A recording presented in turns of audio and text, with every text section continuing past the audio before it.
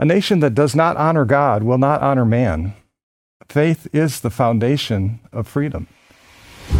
This is OSV Talks, a show where we explore topics from prominent Catholic leaders to spark discussion, explore new or re-explore old approaches, and inspire creative thinking, all from the heart of the Church. My name is Doug Tuke, and I will be your host.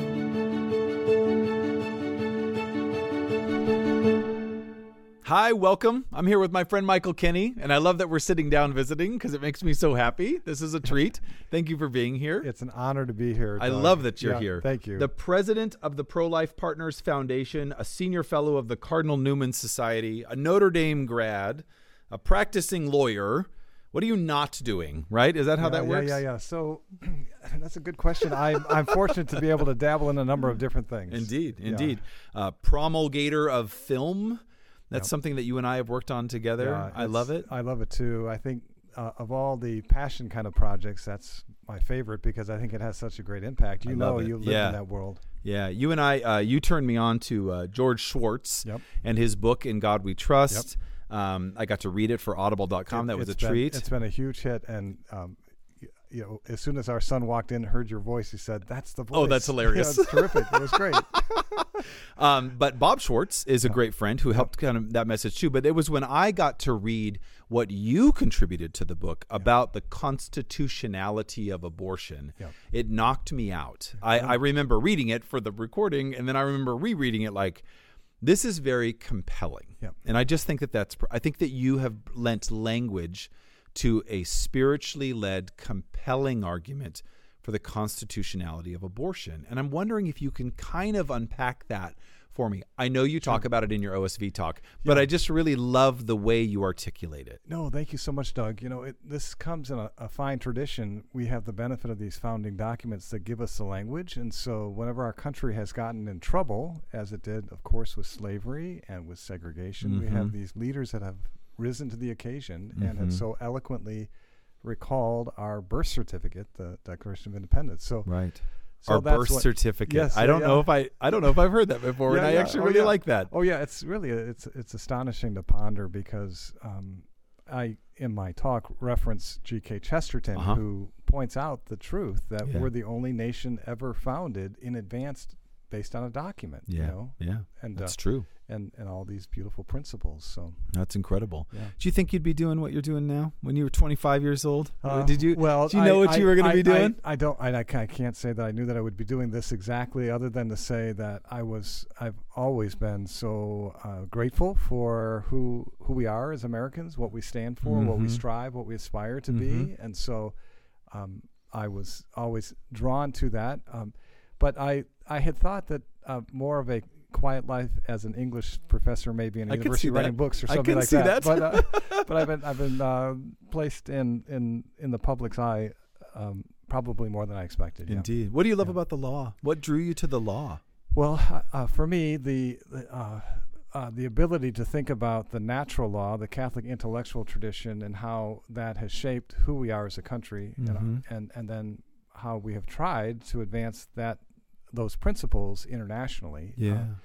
So it ties so well with who we are as Catholics, because ultimately just laws, come from what is the ultimate truth. And even you think of Dr. Martin Luther King as he's sitting in the Birmingham jail and he's responding to a petition that was in the newspaper, and the petition was signed by a number of Christian leaders. That's right. Asking, why are you protesting? That's right.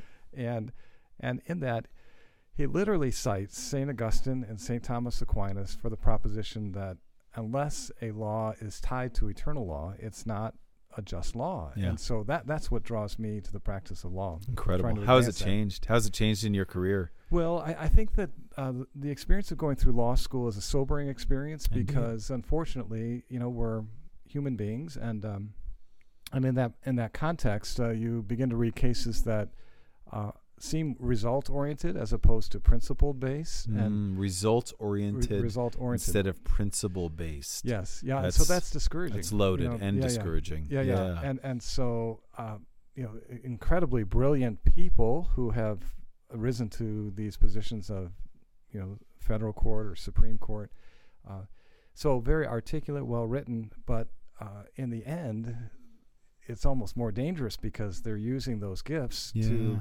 create a result that strikes people as a reasonable outcome when in fact it's fundamentally flawed. Sure. Yeah. Sure. Oh my goodness. So that I guess that's just a sobering aspect, but it's the nature of law. As I've often said that while lawyers justly have been criticized through the ages, and because it's an awesome responsibility to administer the law, and it's so susceptible to being corrupted. When I do meet really honorable, impressive, talented lawyers, it's hard to find a more impressive person because someone like a Clarence Thomas. Sure. I mean, if you've seen the most recent documentary on his life, it's just incredible what he's gone through and how he went to conferences on the natural law after becoming a judge to understand it better. And so that's what draws me to great lawyers and judges. Yeah, indeed. No, that's incredible. It's a testament to that greatness. I love that. Yeah. Who are your role models? Who are the ones that maybe formed you, but also the ones that you just kind of look up to and go, oh, man. Yeah. Who are your heroes? Yeah, so for me, I won the lottery in terms of being born in a great family. And so I have to begin with my parents, who just modeled so well what it means to be a father and a mother. Yeah. I really admire my wife. She has just broad and special, beautiful gifts, and we have a large family, and so managing all that is amazing. Yeah. In terms of public figures, I greatly admire Lincoln. The idea that he persevered through so many failures and developed a voice that included storytelling and a sense of humor and incredible and brilliance. And I admire the writings of Dr. King. I know there are questions regarding his character and different ways of his life and so forth. But especially in those times, to have emphasized civil disobedience for a greater good, is astonishingly admirable. It is. It is. Yeah. That's a good So, answer. That's a good answer. You've been drawn to the defense of the innocent. This is clearly a huge part of your life. For goodness sakes, you're leading a foundation that helps create foundations essentially to support pro-life efforts. Well said. I understand the spiritual side of the defense of the unborn. It's huge. It's a big deal. Yep. What drew you to that? What drew you into that? That's a very it's inherently controversial because it feels inherently political. Right. What drew you to that fight? Yeah. So I think a couple things for me. One, all law is ultimately based on the recognition of the dignity of the human person. All law is based. Say that again. All law is fundamentally based on the recognition of the dignity of the human person. That's a great statement. And that's essential, and that's the starting point. The other foundational principle in law is that there's never a just reason to act unjustly toward an innocent person, in any context. So that's why we have the principle of innocent until proven guilty. Correct. Because that's so important to administer justice. And so those concepts are particularly represented in the context of an unborn human being, because they have no capacity to have caused anything other than innocence. Mark Twain was famous for a number of his stories where he just referred to them as the innocents, the young people.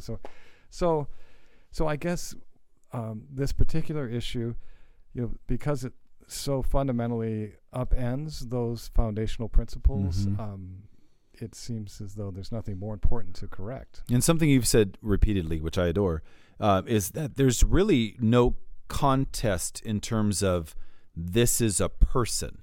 That's science is no, this is a person. Right. Or if it's not a human life, what kind of life is it? Because that's just weird. That's right. That science goes back to the 70s. Oh, for sure. Right. So the real argument here, the real feistiness of this is that person protected, correct, under the law. Well said. But it's amazing, right? But isn't that amazing that we just articulated that in 30 seconds? Yep. But that's the fight. That's the issue. That's it right there. Yeah. Now the opposition will take issue with your characterization, because they want to separate a human being from the legal definition of what it means to be a person.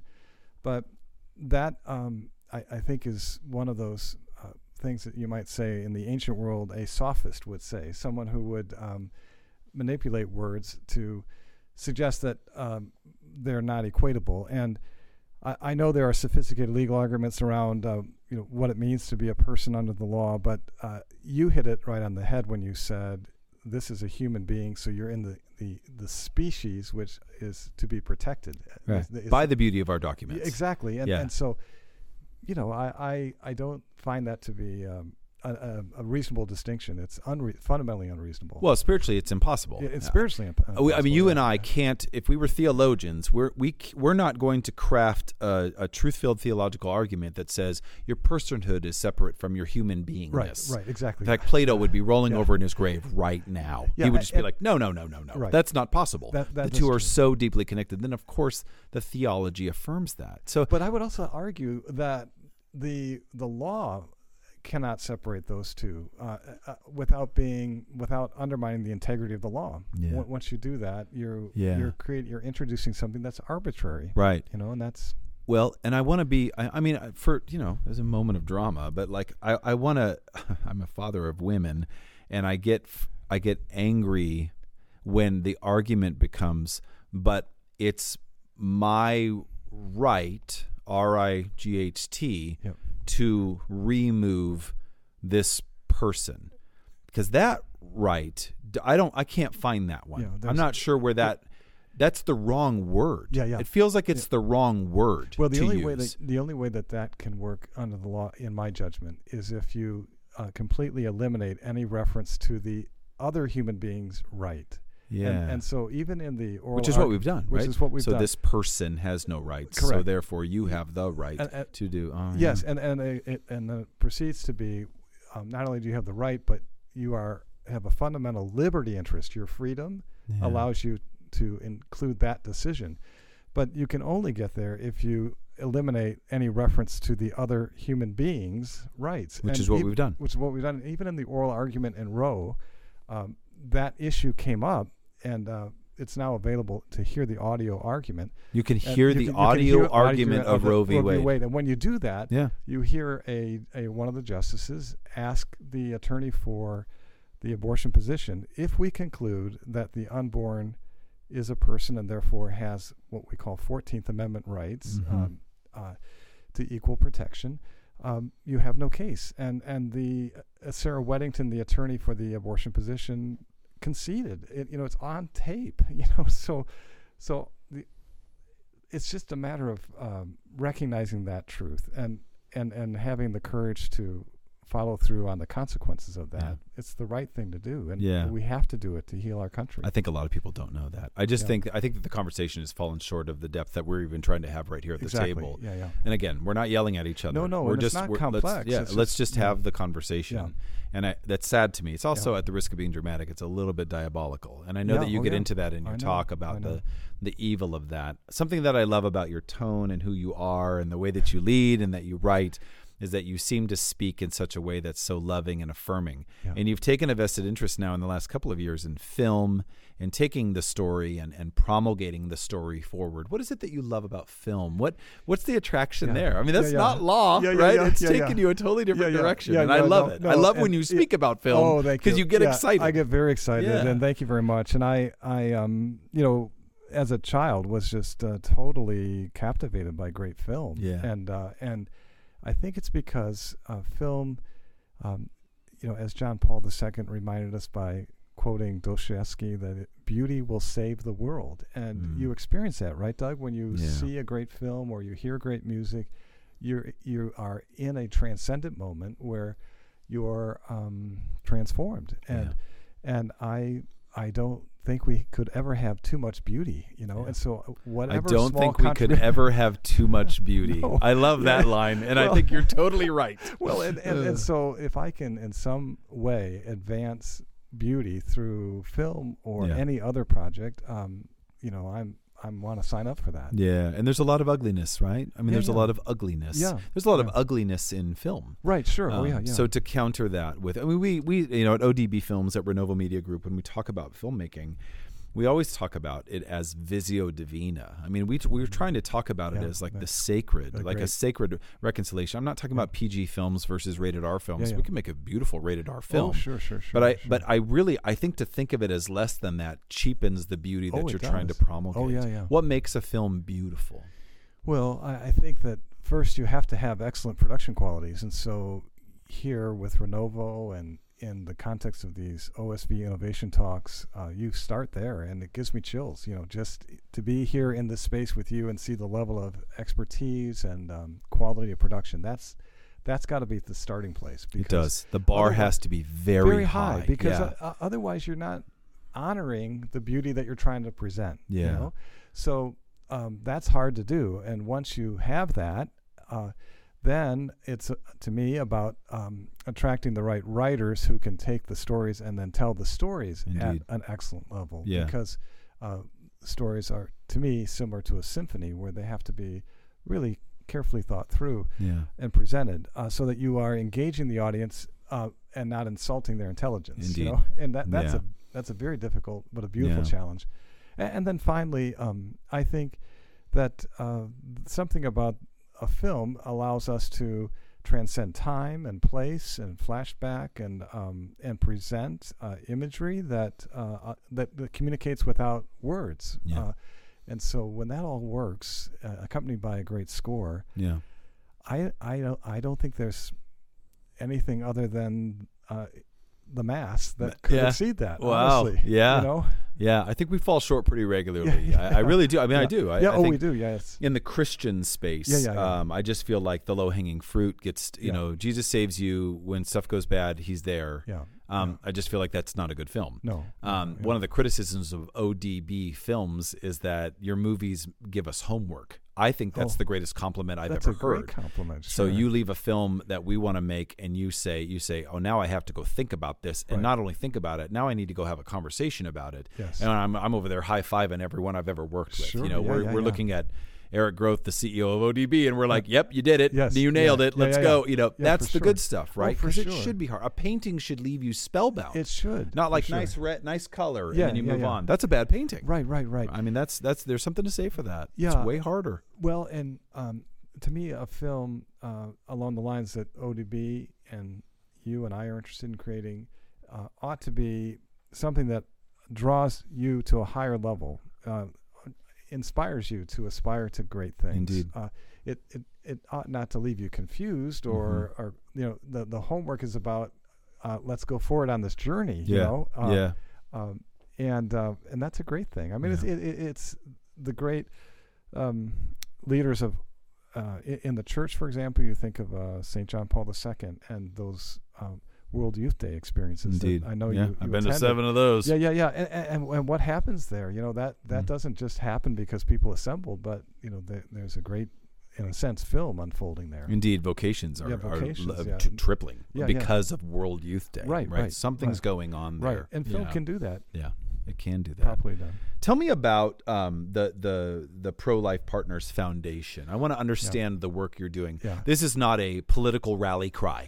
This is yeah. an organization that is saying we're taking this issue very seriously, Right. but here's how we can help you. Right. Unpack it for me. Yeah, so I was approached by some very talented business people who recognize and have supported pro-life causes for decades, but they recognize an opportunity to look at the pro-life world and the over 2,000 entities that are out helping men, women, and children, and try to provide a way to sustain them so that they're not constantly fundraising. So the first goal is to establish endowments so that the interest generated from those endowments can provide operational funds. Smart. Do you help them solicit donors for those endowments? Well, I mean, is that part of it? We want to be very careful that we are not interfering with their own dynamic with their donors and so forth. Right. Which is sensitive. Those are sensitive relationships. Exactly. Right? And so the way we're envisioning it is that we will incentivize their efforts with their donors by indicating that when they reach, let's say, $1 million, that we would then match that to double their endowment. Wow. Yeah. So it's a very ambitious project. Yeah. Why endowments? Well, because there's a staying power. I think a number of people in the donor community, you can experience donor fatigue. Where there's no question. I mean, right? Film World has this. I mean, that's very real. Right, where they're being approached all the time, and they're hoping that there's impact. We think this message will resonate with those who want to be confident that by placing some of their donations in this endowment, they can be confident that in perpetuity, forever, long-term sustainable funding. Yeah, that this makes sense. And then you'll know that these organizations will be able to continue to do their work. I mean, is that well received? I'm hoping that is it well received? That this will be so successful that we'll go out of business. So that because the ultimate goal, of course, is to inspire the culture to be fully pro-life, and that then maybe all these funds would just go to building great communities. So is it well received? We're not yet. It's very well received by the pro-life entities that we've approached. Good. They see the value. Good. We have not gone public in terms of our own fundraising because we're working our way through the 501c3 process with the IRS and all that. Yeah. But that's good. I think it will.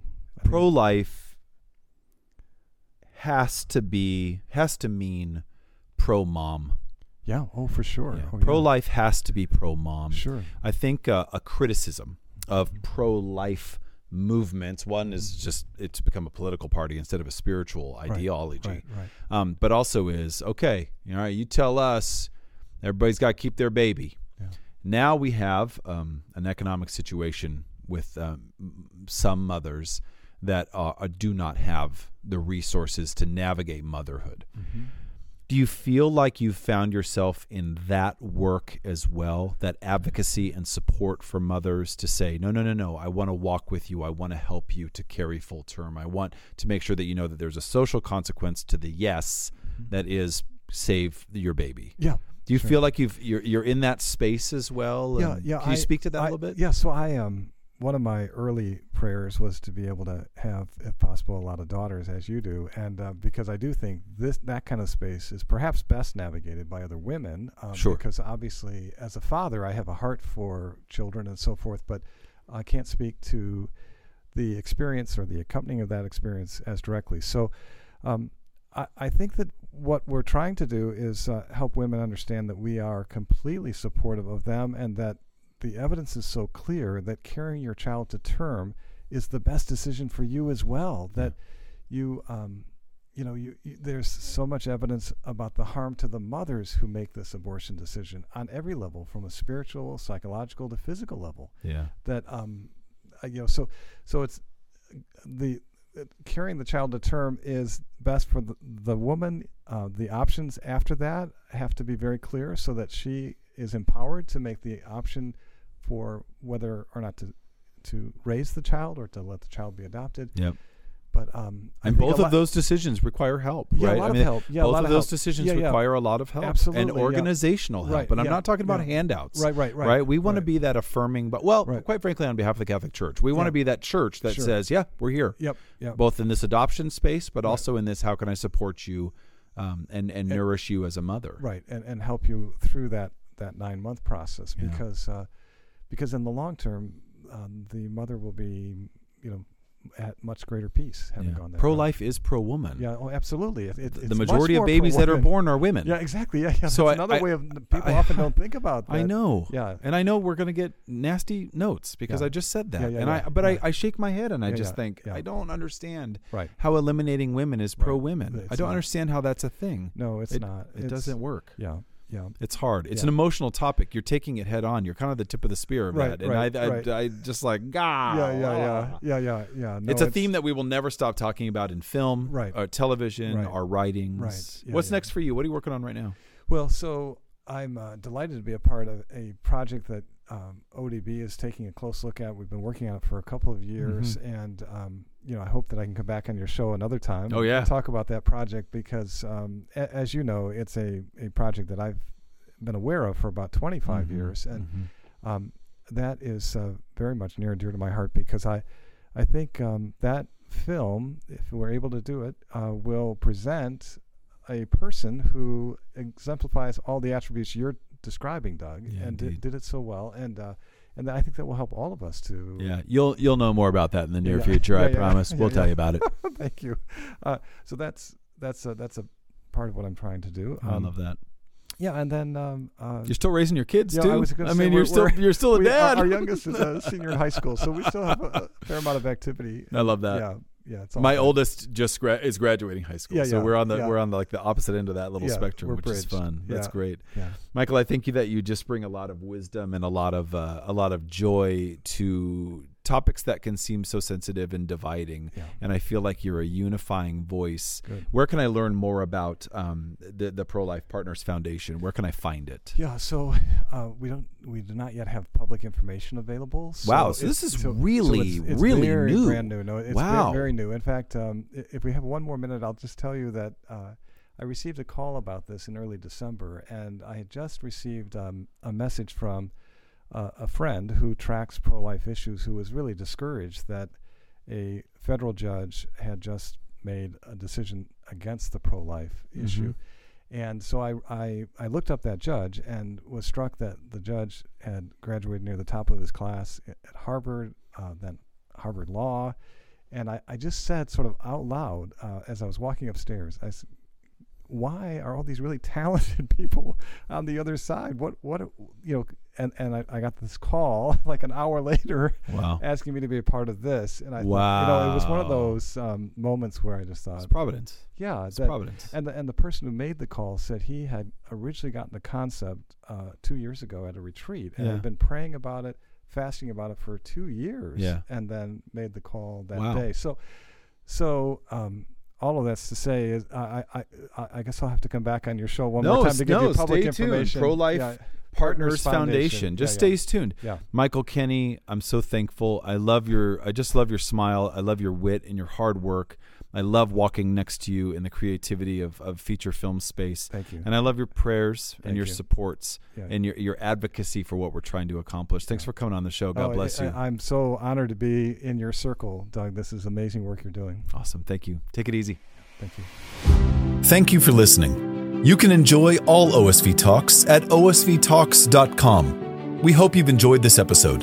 Please rate and review our show wherever you like to listen. Friends, innovative thinking is at the core of OSV, and OSV Talks is part of a much larger effort to be a catalyst for Catholic innovation. OSV Institute for Catholic Innovation brings you these talks from prominent Catholic leaders to spark discussion, explore new or re-explore old approaches, and inspire creative thinking, all from the heart of the Church. Until next time, God bless.